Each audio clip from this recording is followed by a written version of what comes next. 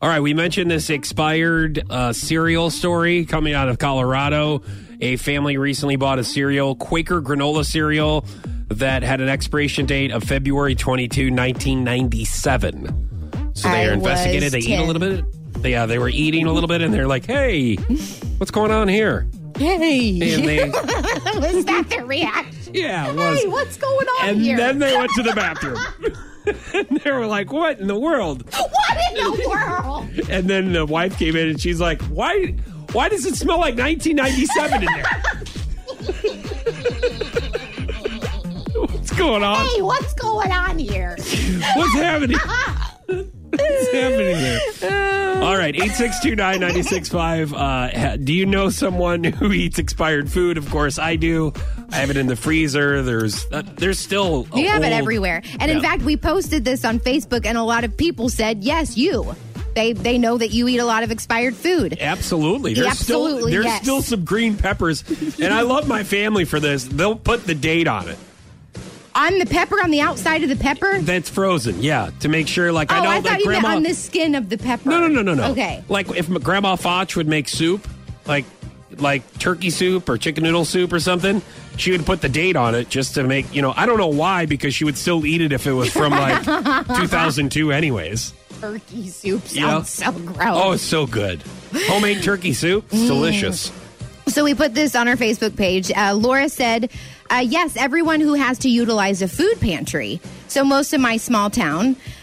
Shelby said, I used to work at a grocery store, and there was this lady that would come and fill 3 grocery carts full of nothing but expired food. She would purposely go and find expired food to get a good deal on it. She did it with meat, too, but we stopped letting her do that because if she got sick, we could get in trouble. Yeah. It's a really good point. Okay, the expired meat, though, probably shouldn't even be out on the shelves, though, right? If it's frozen, it's fine. Doesn't matter. I don't know about that, It's though. fine. In the grocery store, I don't know about that. Do you know someone who eats expired food? 862-996-5. Go ahead. My mother actually does. Like a moldy cheese, she'll just cut the mold off the block of cheese and say, oh, the rest is fine. Yep. Expired milk, she says it's not expired until it tastes funny. Or turtles, eggs. Eggs last forever. They're fine. Doesn't matter what the expiration date says. They're fine. Eggs are fine. That's true, yeah. I don't mind about those. You cook the bacteria out of it. Anything that you can cook, you just cook it out of it. Well, yeah. If it's expired or whatever. I don't think. And I totally agree. No. Like, if there is something, if milk is expired and it's starting to chunk up, you just take a ladle. Oh, my God. And then you scoop up the cheese part, and you throw that away, and then you drink the liquidy part. It smells So like what? feet. No.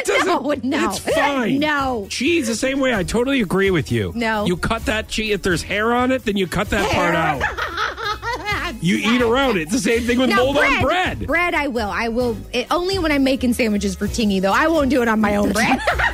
He's got a really tough immune system. He's young.